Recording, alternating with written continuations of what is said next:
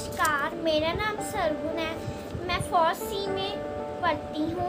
हमारे देश में बच्चे 4 दिन पर दिन बढ़ता जा रहा है। आज मैं अपनी मम्मा और दीदी के साथ इस विषय पर बातचीत करूँगी।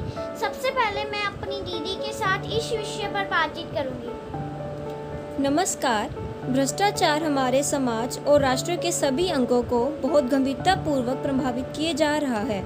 समाज, धर्म, राजनीति, संस्कृति, साहित्य, प्रशासन आदि में भ्रष्टाचार आज इतनी अधिक हो चुका है कि इससे मुक्ति मिलना बहुत कठिन है।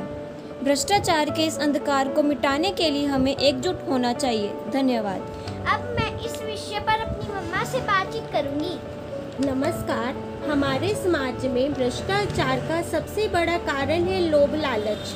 भ्रष्टाचार के इस दुष्प्रभाव से हमारे समाज और राष्ट्र में ईमानदारी और सत्यता समाप्त होती जा रही है।